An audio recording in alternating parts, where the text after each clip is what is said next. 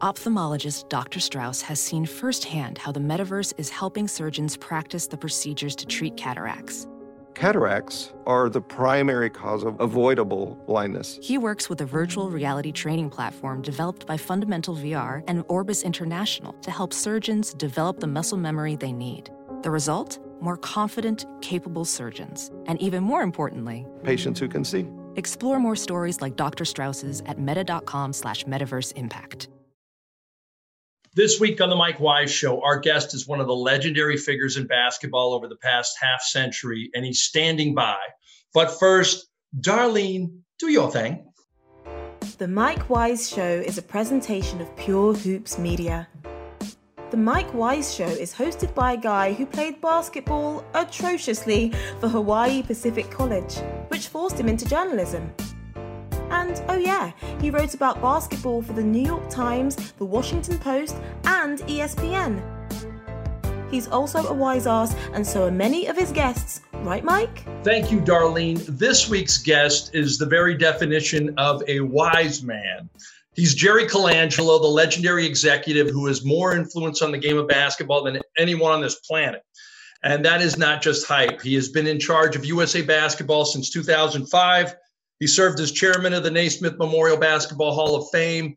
He was a previous owner of the Phoenix Suns, Arizona Diamondbacks. Jerry was the youngest general manager in pro sports when he became GM of the Suns at the age of 29. He acquired and traded Charles Barkley. He actually coached the Suns back in the 70s and was a four-time executive of the year. And he's even a baller. He was even a baller himself, playing for Illinois when he was a two-time Big Ten honorable mention. I know that's a long resume, Mr. Colangelo, but welcome to the program.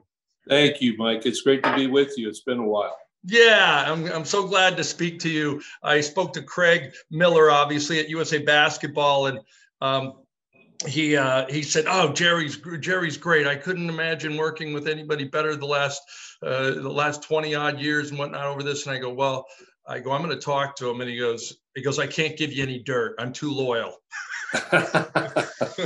Well, that's nice, kind of him. I don't think there is any. You wore number 23 at Illinois.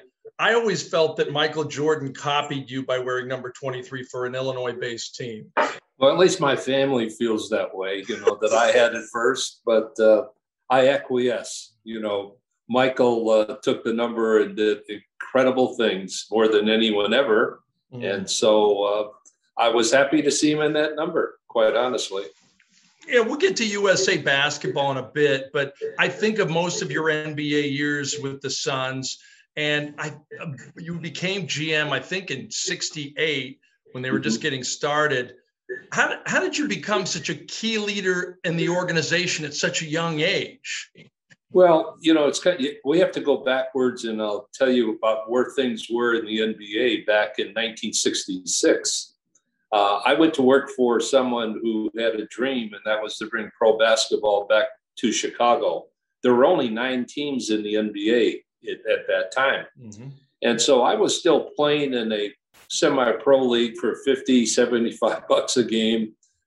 Came in handy because I had a couple of kids and a third one on the way, married in college while I was still playing ball.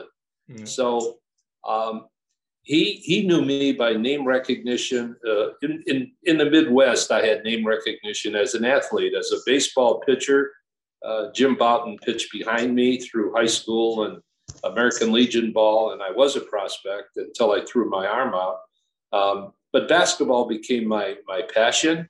And so because I had transferred from Kansas, where I was scheduled to play with Will Chamberlain, he quit and signed with the Globetrotters. And so I transferred to Illinois.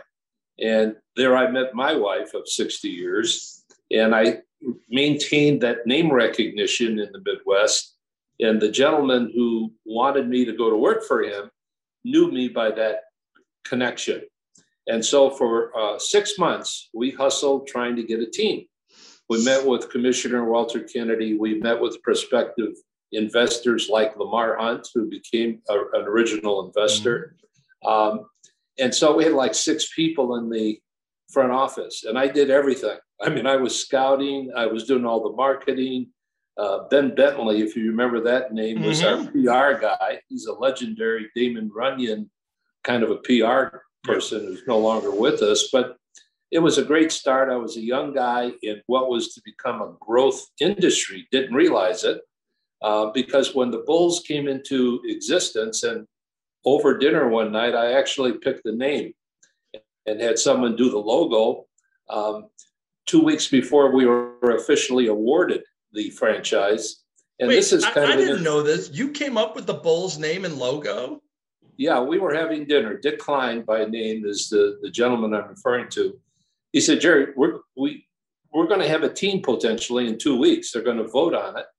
He said, we don't have a place to play. Well, that was because the Wirtz family, who owned the old Chicago stadium that I played in as a college guy, didn't want pro basketball. They didn't think it would make it in the city. And so the only option was the amphitheater, which was the old Stockyard Inn, the Stockyards. So over dinner one night, I said, Dick, I've been thinking about that. We need something that truly represents Chicago. You know, I was thinking of a tough logo, blah, blah, blah. And I said, if we have to play at the amphitheater, what about Bulls? He said, that's it. So, you know, today companies pay millions of dollars for naming rights or naming somebody comes up with a brand. Yeah. So the next day I had a buddy of mine do the logo. The same logo exists today. The only logo in the NBA that's never changed is the Bulls logo. So here I was in the first year of the Bulls, young guy. I'm out on the road scouting, and Red Holtzman kind of took me under his wing. He was scouting for the Knicks at the time. And I hung around with Buddy Jeanette and Red Holtzman and 4 or 5 guys who were out scouting. Not everyone scouted in the NBA at that time. And so I remember a night in Kansas City at the NAI tournament. Each day we watched 8 games. Each night we went to the Italian Gardens restaurant around the corner from the old Muehlbach Hotel. And we sat at a round table, and I just sat and listened to the wise older guys, you know, tell stories. And on the third night, Red turned to me and he says, hey, kid, you're going to be okay in this league. Well, what do you mean, Red? He said, you keep your mouth shut because you don't know anything. Pretty good advice, which I have passed on to a number of people over the years. And so here I was in what was to become a real growth industry. As a matter of fact, the next year in '67, Seattle and San Diego were added. And San Diego now is Houston. You know, there's been moves. Seattle's no longer Seattle. They're Oak City. And so Sam Schulman, the owner of the Seattle team, flew to Chicago and was trying to lure me to come to Seattle. And I just wasn't ready for that. I said, you know, I'm a Chicago kid. I'm happy where I am. And by the way, one of the reasons I like Bulls, outside of the fact that there was a tie-in with the slaughterhouse, the bulls, the cows, the pigs, the whole thing. Being a Chicago fan, I said, the newspapers like short names: Cubs, Sox, Bears, Bulls. It's perfect. It fits in like a glove.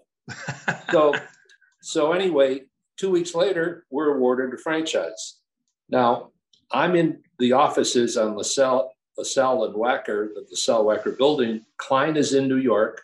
The media knows nothing about what we've been doing. We did this all undercover. We wanted it that way. So as soon as he called to say we're in, I sent a telegram. That was the way to communicate with the media. And it said an important sports announcement of both local and national interest will be made tomorrow morning at 9 a.m. at the Water Tower Inn. Signed, the Chicago Bulls. And when they got that, they didn't know what the hell that meant, to be sure. But that's what I did. And then I took news releases that I had pre-prepared, put them in the car, and I had to drive to Benton Harbor, Michigan to play in a game in that North American League that I was. And I had just been traded. How much are they giving you in that league? It's $50, $75 a game. A guy who played with Elgin Baylor at Seattle was a guy named Sweet Charlie Brown, one of the great high school, stars ever in Chicago. And I got traded for Sweet Charlie. I felt pretty good about that at the time.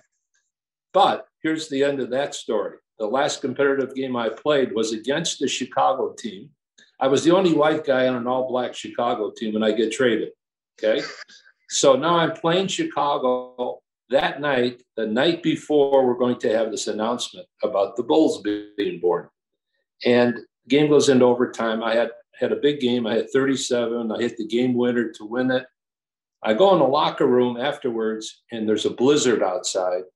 Manny Jackson, one of my former teammates at the University of Illinois, had gathered all the valuables, including my wallet and keys and money.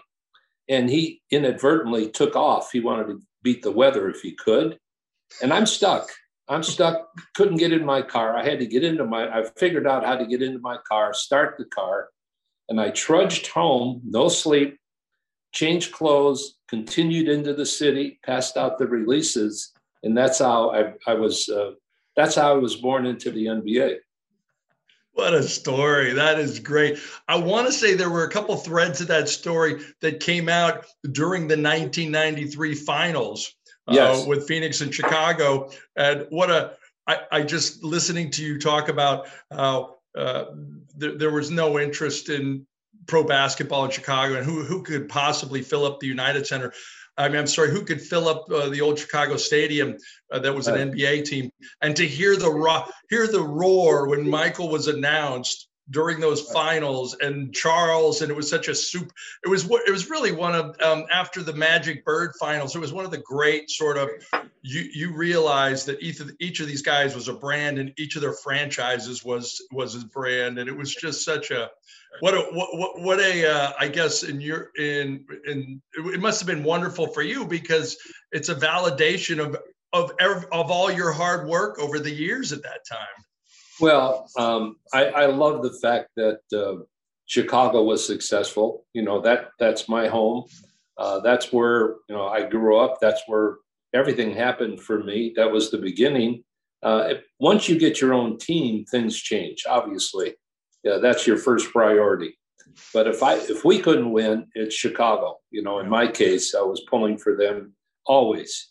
And it was just like when we were a baseball team. I was sitting at Wrigley Field during that 93 playoff season when we were there to play the Bulls. But I went to a Cubs game, the first night game I had seen in Wrigley Field in my lifetime. And I just thought to myself, this could be great in Phoenix. Maybe we're ready.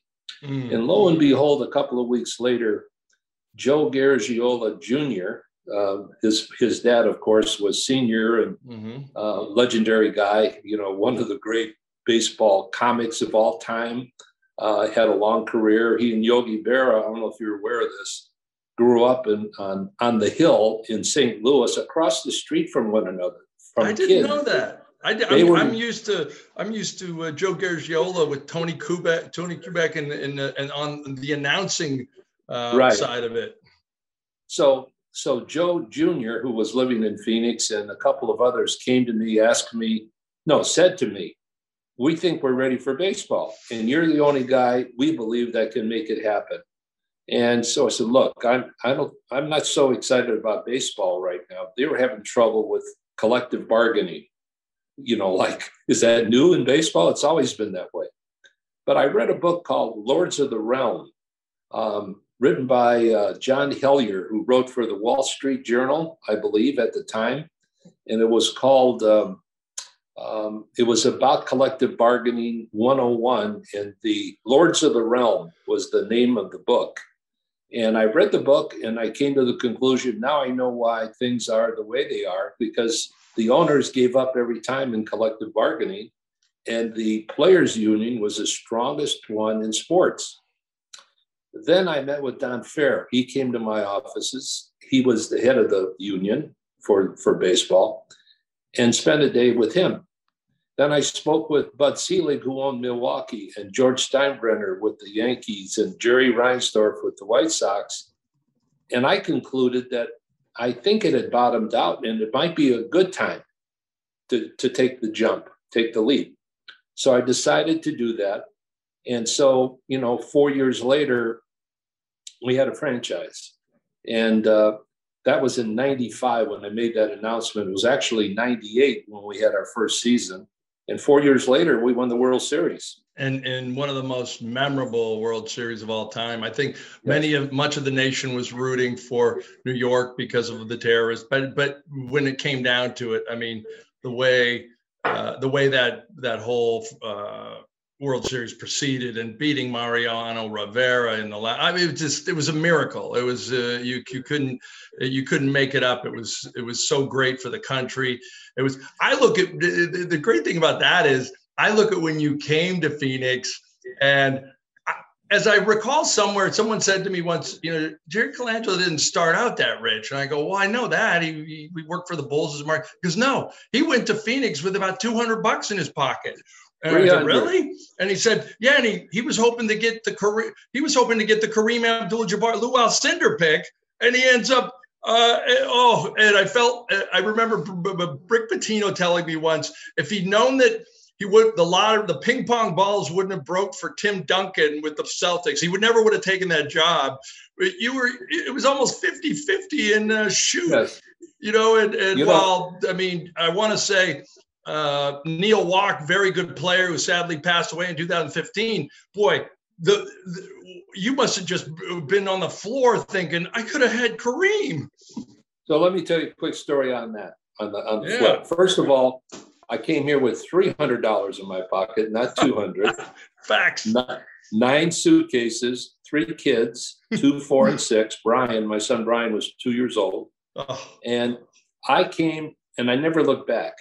And I saw this as a blank canvas in Arizona, that whatever you do would be something done for the first time. And that was challenging, but I love challenges. And this is as big as it could be.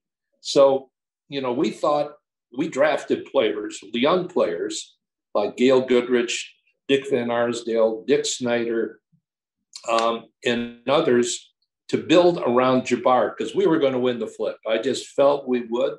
Milwaukee went with Fred Hetzel and Wayne Embry and older guys who were, they had a year or two left. And so I called the commissioner and I said, can we make the call, the flip of the coin? He said, well, if Milwaukee agrees, that's fine. I called Milwaukee. They said, sure. We had a contest in the papers here, and 51.2% said call heads. I wanted them to be a part of that big decision, one way or the other. So you could have taken a cat. Look, the day of the flip, the commissioner's in New York. The Milwaukee people are in Milwaukee. We're in Phoenix. If I can just visualize this, the coin goes up in the air and it's flipping, going up, and then it starts to come down and it lands in Kennedy's hand, heads, because we had called heads. And he flipped it over and said tails. Oh. I just want to say this little move right here was the difference in a championship that quickly.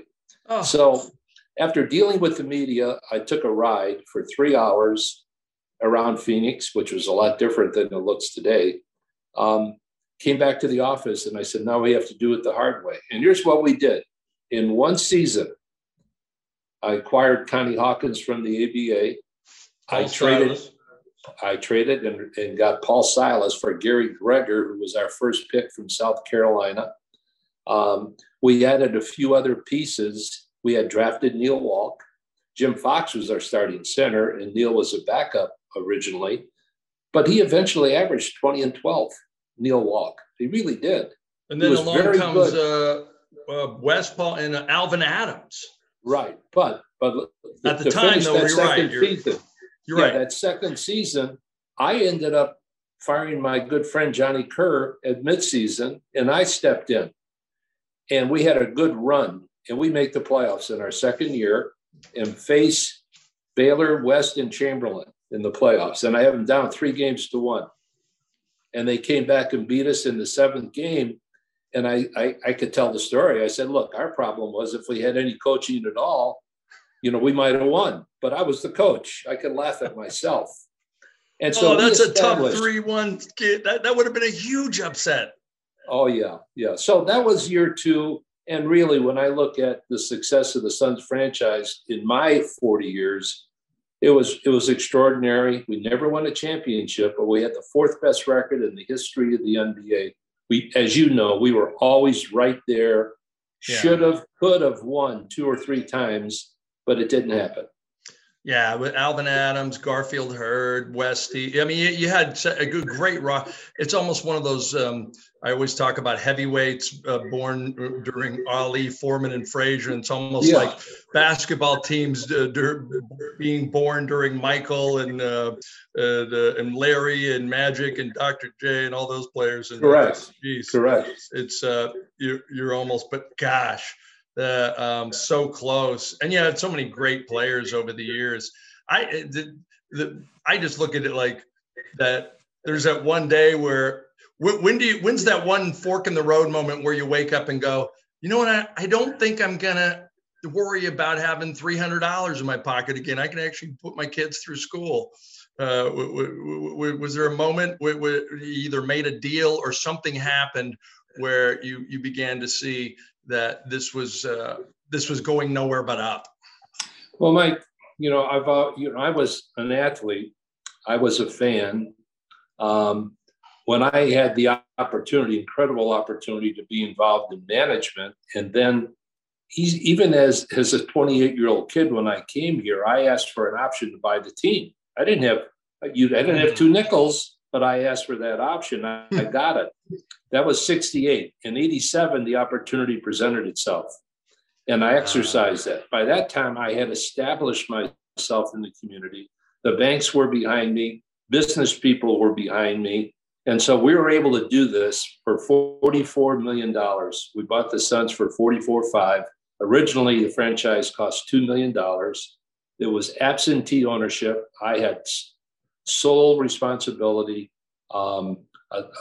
in terms of being able to make all the decisions. So I got a great education in the trenches. And so I had a great opportunity, and I seized upon it. And in 87, when that all happened, I said, we build an arena, a new one downtown. Now, here's the other thing. I took our best player, Larry Nance, traded him to Cleveland for Kevin Johnson, Ty Corbin, Mark West, and a first that turned out to be Dan Marley. And I also signed the first unrestricted free agent in history, Tom Chambers, that summer. And we went from 29 to 55 in the conference finals. So, I've been through rebuilds 2 or 3 times. And so, the same things usually work. Free agency changed a lot of things. And of course, today it's a whole different. I'm glad I came along when I did, and I was able to accomplish what I did. Yeah. I'm not sure in today's world I would be that successful. I don't know.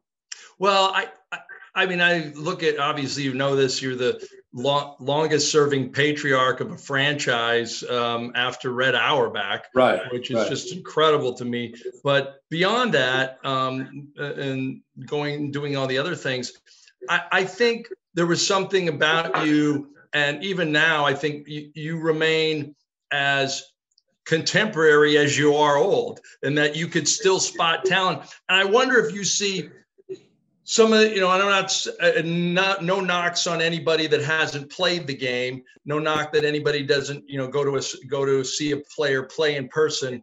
But I wonder if you think that there's almost too much of a reliance on the analytics world, and that maybe it could be half and half. I see so much of this, these young guys deciding when a guy is going to his left, when his guy is going to his right. And frankly, played at a very low level myself. I still believe, like, the one stat I want to always see is, how did he do in the last 5 minutes?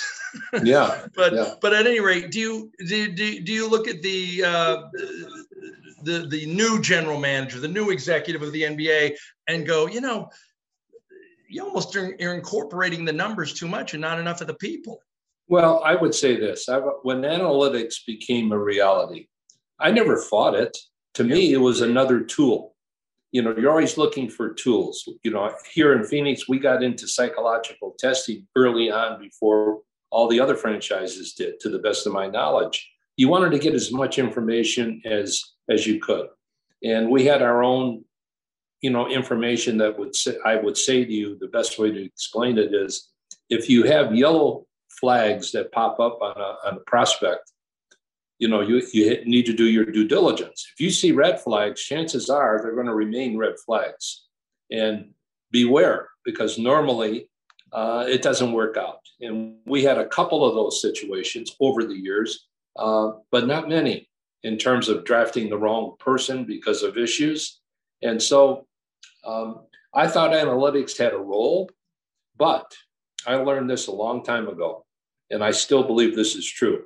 Until you get to the day where you can make an incision in someone's forehead and one over his heart to really know who that person is, then all the other stuff will take you only so far. What makes a great player great? It's not just his talent. He's got it all. He checks all the boxes. Mentally, he's very tough. He's got a big heart. He's committed. He's competitive. And not everyone, there are a lot of guys with great talent and they're missing some things, or they have their high character. They don't have enough talent. So there's a mix. There's a role for analytics. And so I buy into it, but I don't overbuy. I just don't.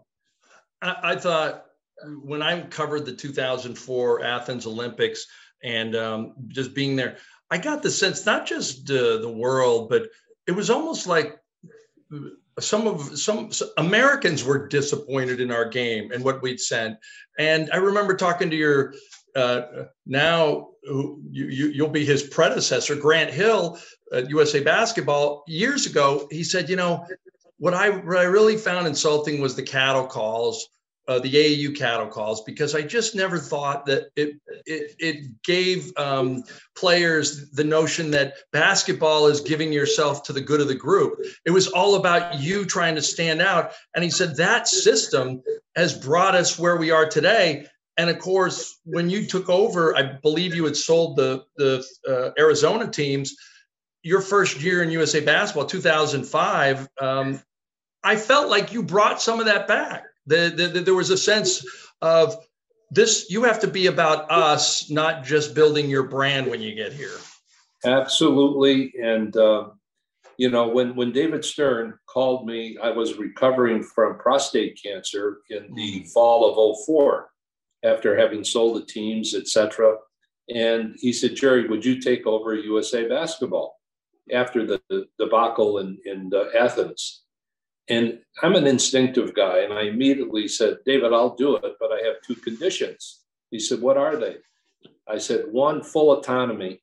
I picked the coaches and I picked the players. No more committees, no more politics, because I felt that had happened in the selection process prior. He said, what's number two? He said, you got it. What's number two? I said, I don't want to hear about a budget. And he didn't like that one very much. And I let him rant. And then I said, David, are you finished? He says, yes. I said, well, it's still number two. And he acquiesced. And then I said to him, don't worry about it. I'll raise the money. I just wanted the commitment on the front end. By that, I meant I'll sell the sponsorships. I'll get the support, because once we get this rolling, it's so anyway, the result was the first year we quadrupled the revenues. And then we've never looked back in USA Basketball financially. So here's the thing. I wanted to change the culture. I needed someone alongside me who could help do that. And, I had a great meeting in Chicago in 2005 of former Olympic coaches and Olympic players. It was a who's who. There were only two coaches going back to 1960 who weren't in the room. Pete Newell, who was recovering from cancer, and Bobby Knight, who was on some fishing trip, and I couldn't get him back. And so everyone else was there. And we went through, these were all my contemporaries and people that, I had a relationship with, and I wanted to hear each of them talk about their experience as an Olympian. What did they see presently? What did they believe needed to happen? So everyone spoke. We spent a whole day and night. And it was an incredible time. I put college coach names up on the board, pro coach names on the board. And there are seminal moments that you can't forget. Dean Smith, Coach K's biggest rival in his career, as we were talking about the college coaches, said, there's only one guy up there on the college side who can get the job done, and that's Coach K. He's the guy. Dean Smith said that. Dean Smith. Oh. That's why I say it was a seminal moment, Yeah. Things like that. And Wow. so, but Jerry West and Michael Jordan and all these people were there, and we had a great time. There were this is an interesting little thing. On the coaching side, on the pro side, Popovich got the most support. And the guy who got the second most support on the pro side wasn't anyone coaching. It was Pat Riley, who had stepped down as a coach. Wow. He had the second amount of support. And so Popovich and Coach K were my two candidates. Ironically, I went with Coach K then. And recently, as you know, before the 2016 Olympics in Rio, I wanted to take care of future business. And that was to name the 20 coach, which didn't take place because of COVID. And that was Popovich. So we had a game plan. And that included me meeting with every player, eyeball to eyeball, talking about the circumstances, talking about, why am I doing this? Mm-hmm. I'm proud to be an American. I love this game. It's been great to me. It's really provided for me and my family. I want to continue to give back. And here's how I can do it. I promise you, if you agree to do what I'm about to ask you, it'll be one of the great experiences of your life. Because to represent your country on a world stage is a privilege. Mm. And so they all started buying in. And that's how it all came together. That's a great story. And shoot, if the U.S. wins this summer in Tokyo, you'll retire 4 for 4 on your watch as the USA bat, which is, to me, is incredible. And I look at it now almost as if as just being an American basketball player and loving the game for so many years, I look at what the signature moment to me was being there in London in 2012 and seeing the guys that were on the 2004 team, like LeBron, I think Carmelo, Dwayne Wade, and Amari Stoudemire. Yeah. And seeing those guys go from, in 2004, what some people were calling the young knuckleheads who shouldn't have been on the team, to these ambassadors, these guys who were mature veterans and cared so much about the game, and also just were almost like mentors to all the young players at that point. And right. I just thought, to me, that to me said more about the game, and everybody, not even buying jerseys, but getting into USA basketball again, right. And knowing that it was our signature thing. And now I feel like in my lifetime, I believe another country will win the gold medal, but it won't be a disastrous moment. It'll just be this sort of, this is how great our game got internationally. Right. And sure, we're going to put our best players out there the next time and get it back. But darn it, this is what happens when your game becomes the world's game, so to speak. Right. And that Mike, that's a good way of putting it, because that's exactly what happened. In 92 in Barcelona, when we had the dream team, a number of those players were at the tail end of their careers. They weren't players who were at the top of their game. If you remember, 3 or 4 of them hardly played in the Olympics because of injuries, like Larry Bird and John Stockton, et cetera. But there was such a disparity between us and everyone else around the world. Completely. But that also proved to be the tipping point where a number of these guys like Nowitzki and Ginobili and guys like that, who were just starting to come up as young kids, they started believing they could be there. And so it served as a great incentive. And of course, interestingly, we invented the game. We sent our coaches, college coaches primarily, some pros, out in the world, and we educated the other coaches in the other countries, and they loved the game, and they started working at the game. And so we help create this, and that's great for the game. It's great for the game, but you got to stay on course. Yeah.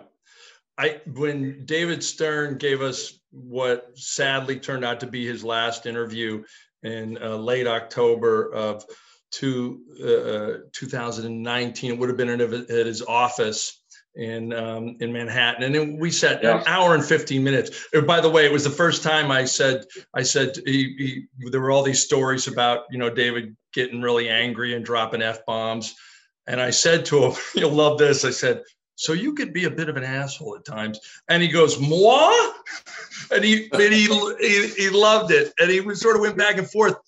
My favorite part of the interview, one of them was the realization of what the game could be in the world when he's talking about meeting with all these big time Soviet ambassadors in some other Soviet bloc country after a game, and thinking that he's going to have some kind of, well, how are we going to get these kids over here that can play? And they look at him and he goes, "Hey, do you think Sabonis could be good in the NBA?" And they realized they wanted to know. These were the heads of the Communist Party. And he said, "You know what? It's over. This game is going to get so much larger." I look at things like, for instance, do you feel that the trapezoidal lane used in the international game is the main reason that big men have had to evolve from back to the hoop low post players into guys that need to be able to operate away from the basket and shoot outside? Because if it's Giannis, this year's MVP candidate, Jokic, as well as Luka Doncic, and all these guys back, I look at him now and I go, as an old school guy that loves to see an inside-outside game, I'm disappointed by the reliance on the three-pointer, but I also realize it's almost part of the future. Yeah, well, it is, because it is. But yeah, right. let's talk about that a little bit. Yeah. In America,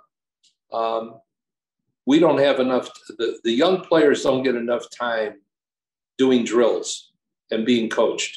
There are so many restrictions on the number of hours per week and what could be done in the summer.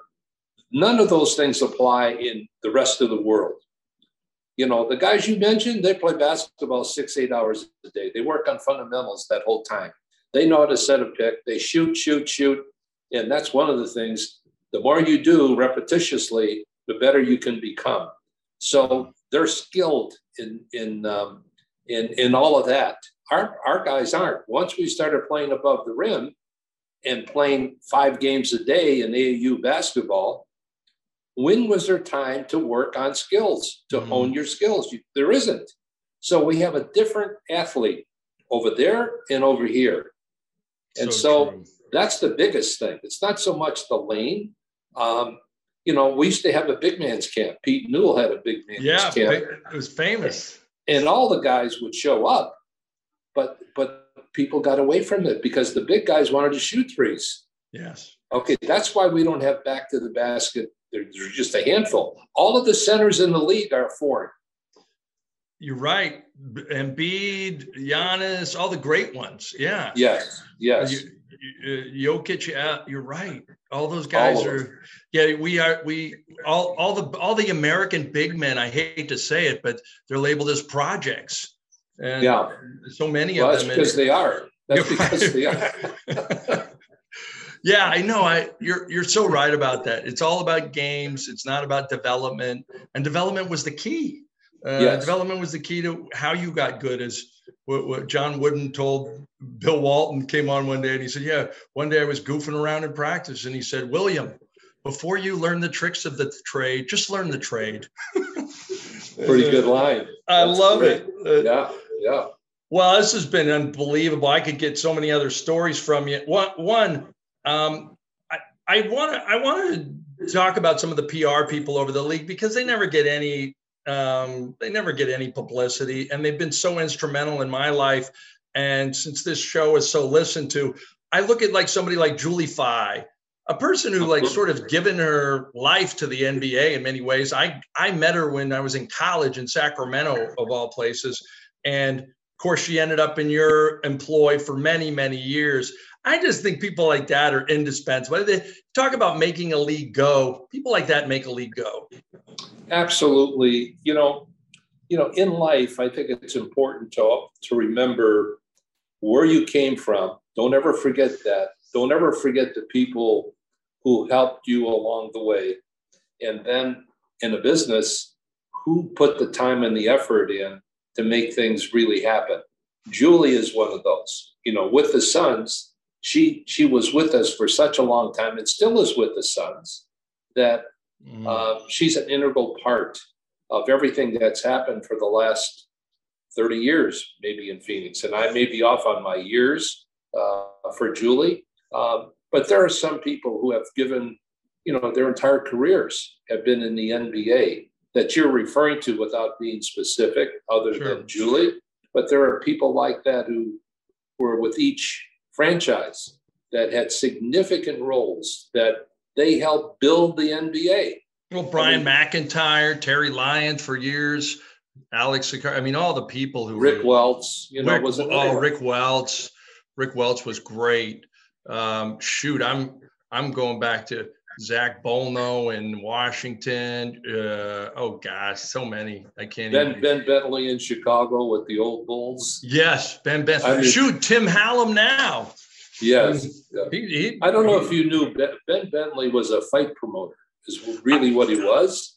Was he? So we hired him the first year of the Bulls. And to show you how times have changed, Mike, you'll love this. He and I shared an office. He had 3 phones on his desk. One was his Bulls phone. The second one was his deals phone. He had all kinds of deals where he would get names dropped in columns and he'd get shirts or money or whatever. And his third phone was his boxing phone. So I'm sitting there trying to do things and I hear him. Yeah, just a second. Hey, champ, how you doing? Blah, blah, blah. All day long, he's man. And then every day he would go across the river, Chicago River, to the newspapers with booze and cigars and deliver them to all the guys. That's how things used to be. And it was okay.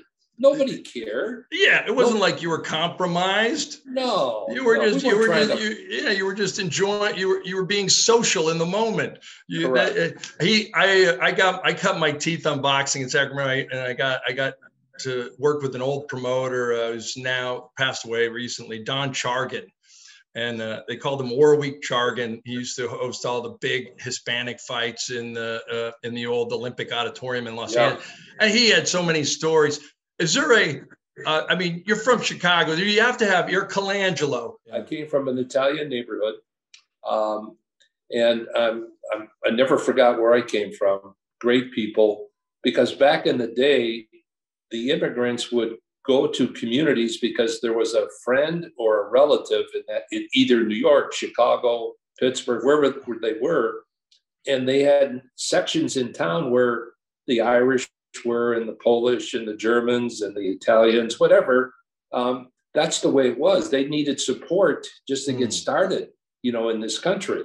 So, yeah, there were a lot of things I saw in my old Italian neighborhood.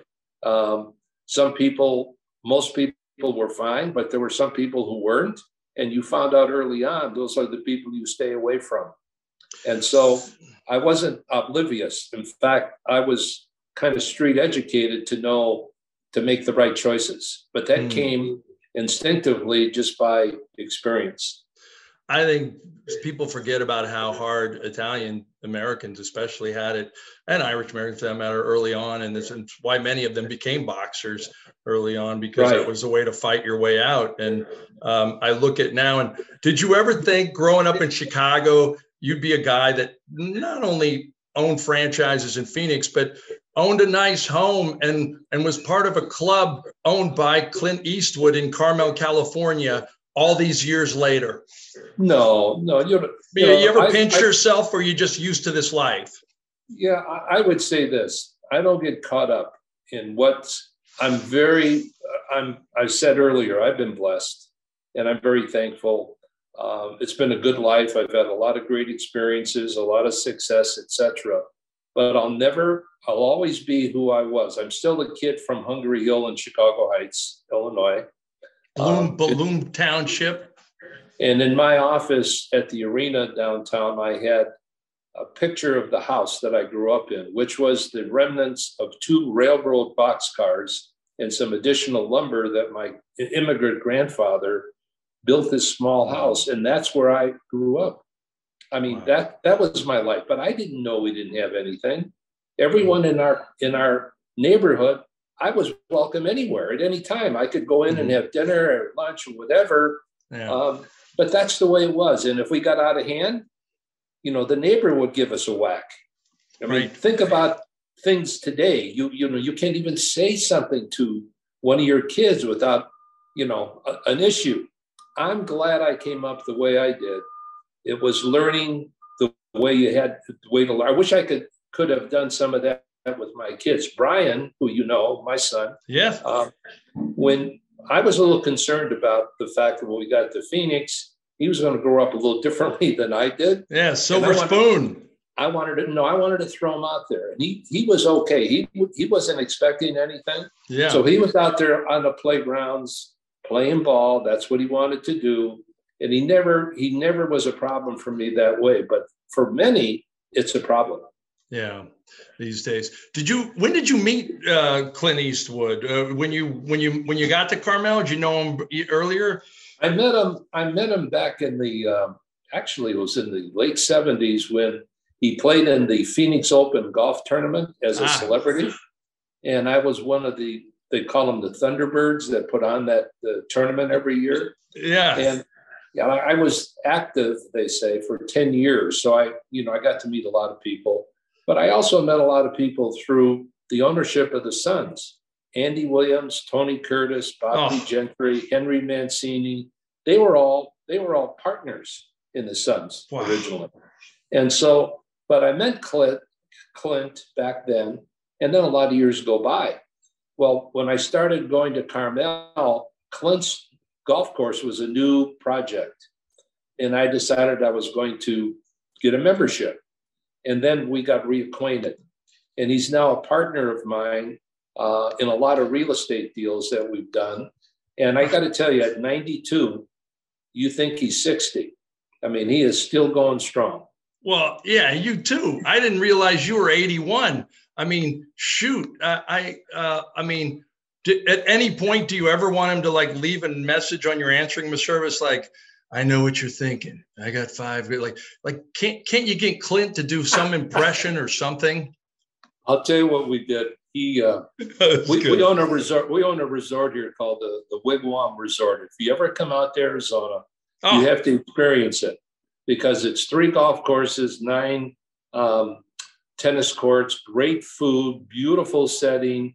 And Clint has been there 2-3 times. Oh, I'm calling you up. I'm going.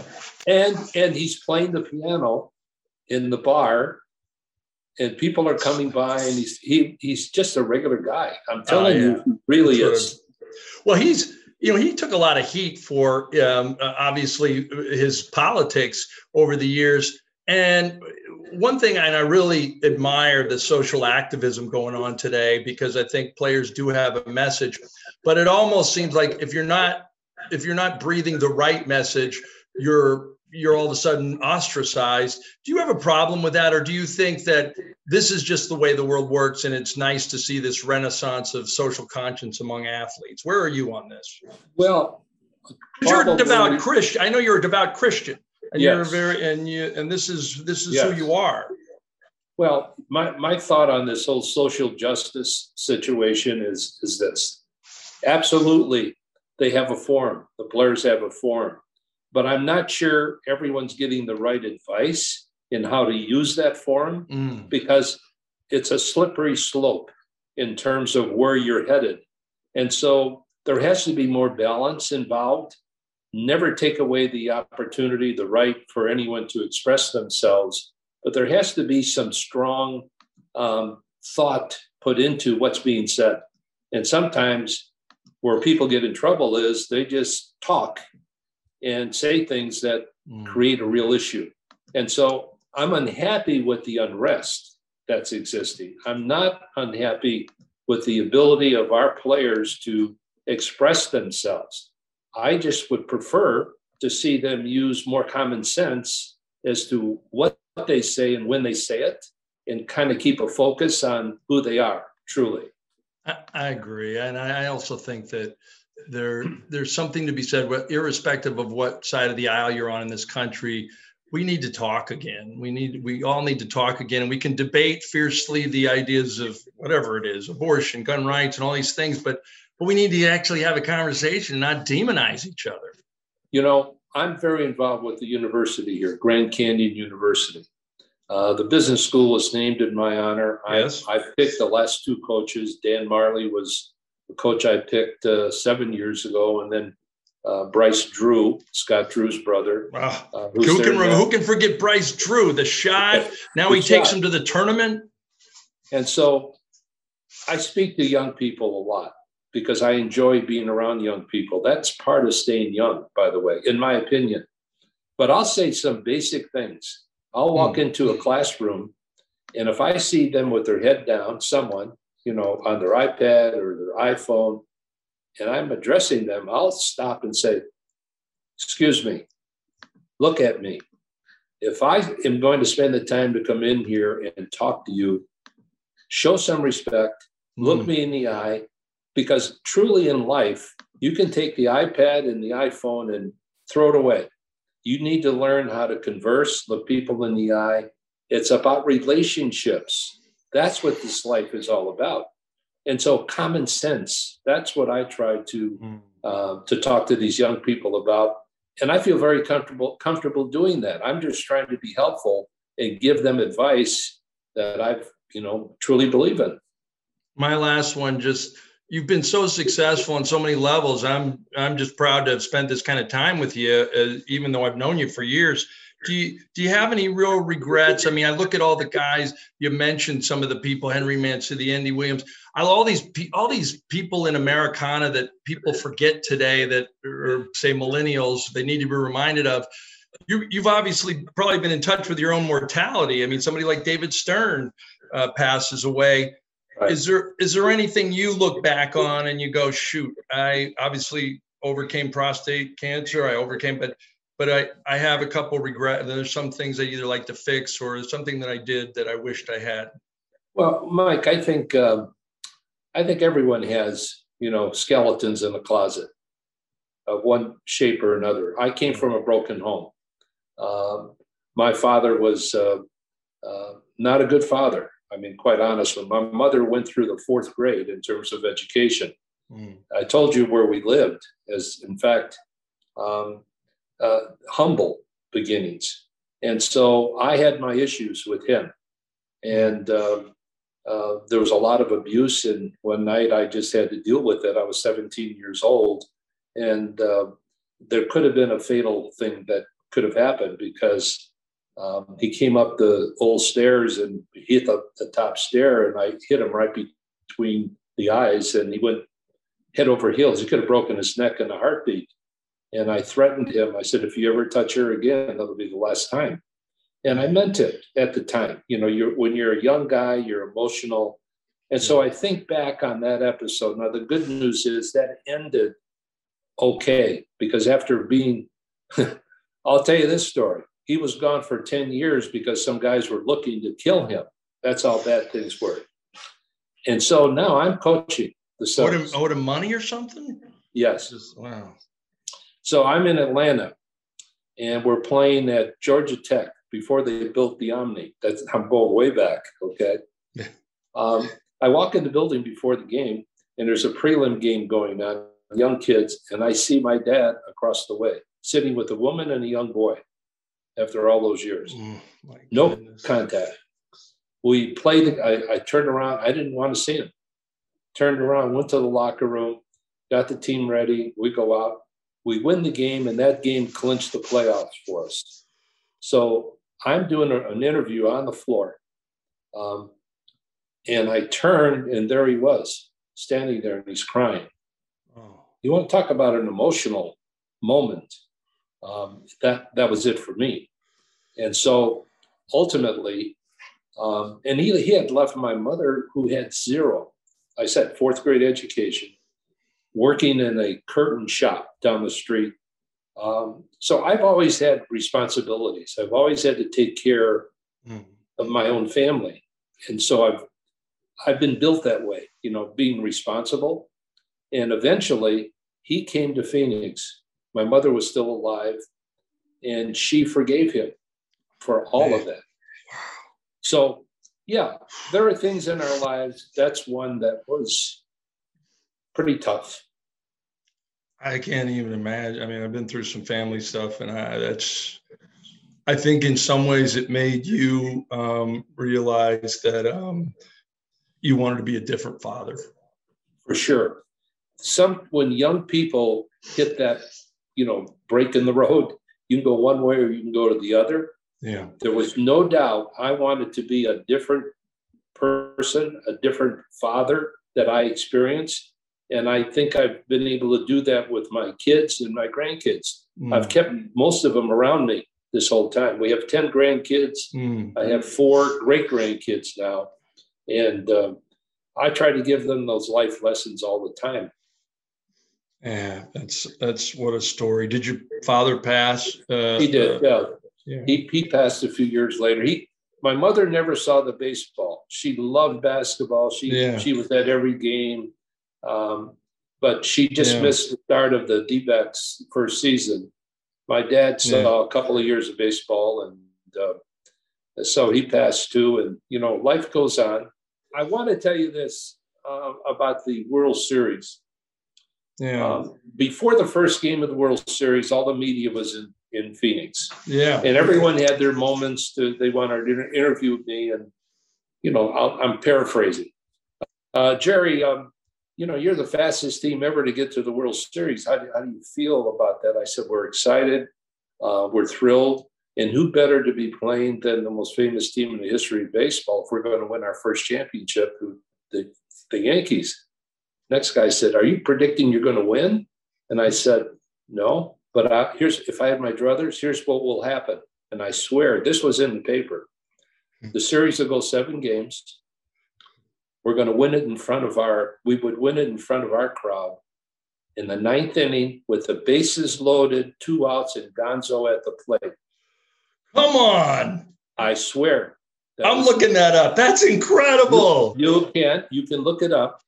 No, it all happened except there was 1 out, not 2 outs. And what you refer to, Mariano Rivera, yeah, right, world's greatest ever. Oh, people used to think Dennis Eckersley was the greatest saver that ever. Boy, when Mariano Rivera came along, there was nothing like him.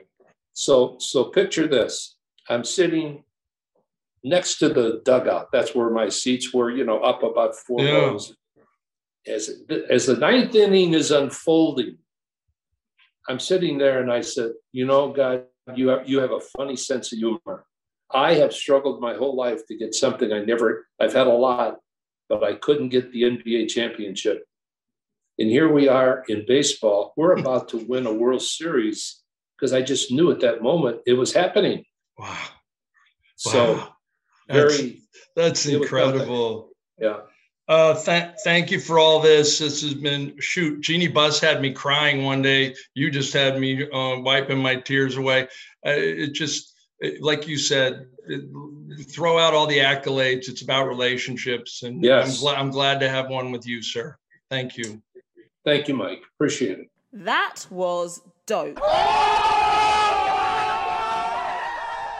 Thanks to my guest, Jerry Colangelo, and my producer, Bruce Bernstein, who's clearly a part of the show. Bruce, hit us with the promos.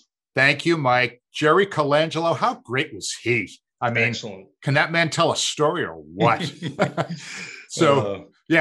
We appreciated all the time that he spent with us. And I know people who listened to this really enjoyed it too. Thanks also, in addition to Jerry, our incredible editor, Kristen Woolley. Please check out all of our Pure Hoops media shows. Full Court with Jenny Fisher and Kara Kay, The Best in College Hoop each Tuesday. Catch and Shoot 2.0 with Otto Strong and Aaron Berlin every Wednesday. Buckets, Boards, and Blocks with Monica McNutt and King McClure drops on Thursday. BJ Armstrong and Eric Newman have the Pure Hoops podcast each Friday. And of course, my man, Mike, has a new Mike Wise show every Monday. And please, holla, Mike. And please check out our YouTube channel with dozens of great segments, including Mike's incredible conversations with Lakers Governor Jeannie Buss, Bucks owner Mark Lazary, and the very last sit-down interview that the late Commissioner David Stern did with Mike back in late 2019. Go to YouTube and search for Pure Hoops Media. Mike. Bruce, we're starting to see the light at the end of the tunnel when it comes to the COVID-19 pandemic. I think about a quarter of the country is now vaccinated at least once. But look, there's new variants. There's spikes in certain places. So when you qualify for the vaccine, please get it. But until the country reaches herd immunity, keep your guard up and wear the mask in public to protect yourself and others. Do the whole wash your hands, keep your distance, still be considerate of others. And if you know a nurse, doctor, or frontline worker, this heroism stuff isn't over yet. Tell them thanks and keep them in your prayers. And until next time, peace. The Mike Wise Show used to be called The Wise Ass Show, but it remains a presentation of Pure Hoops Media.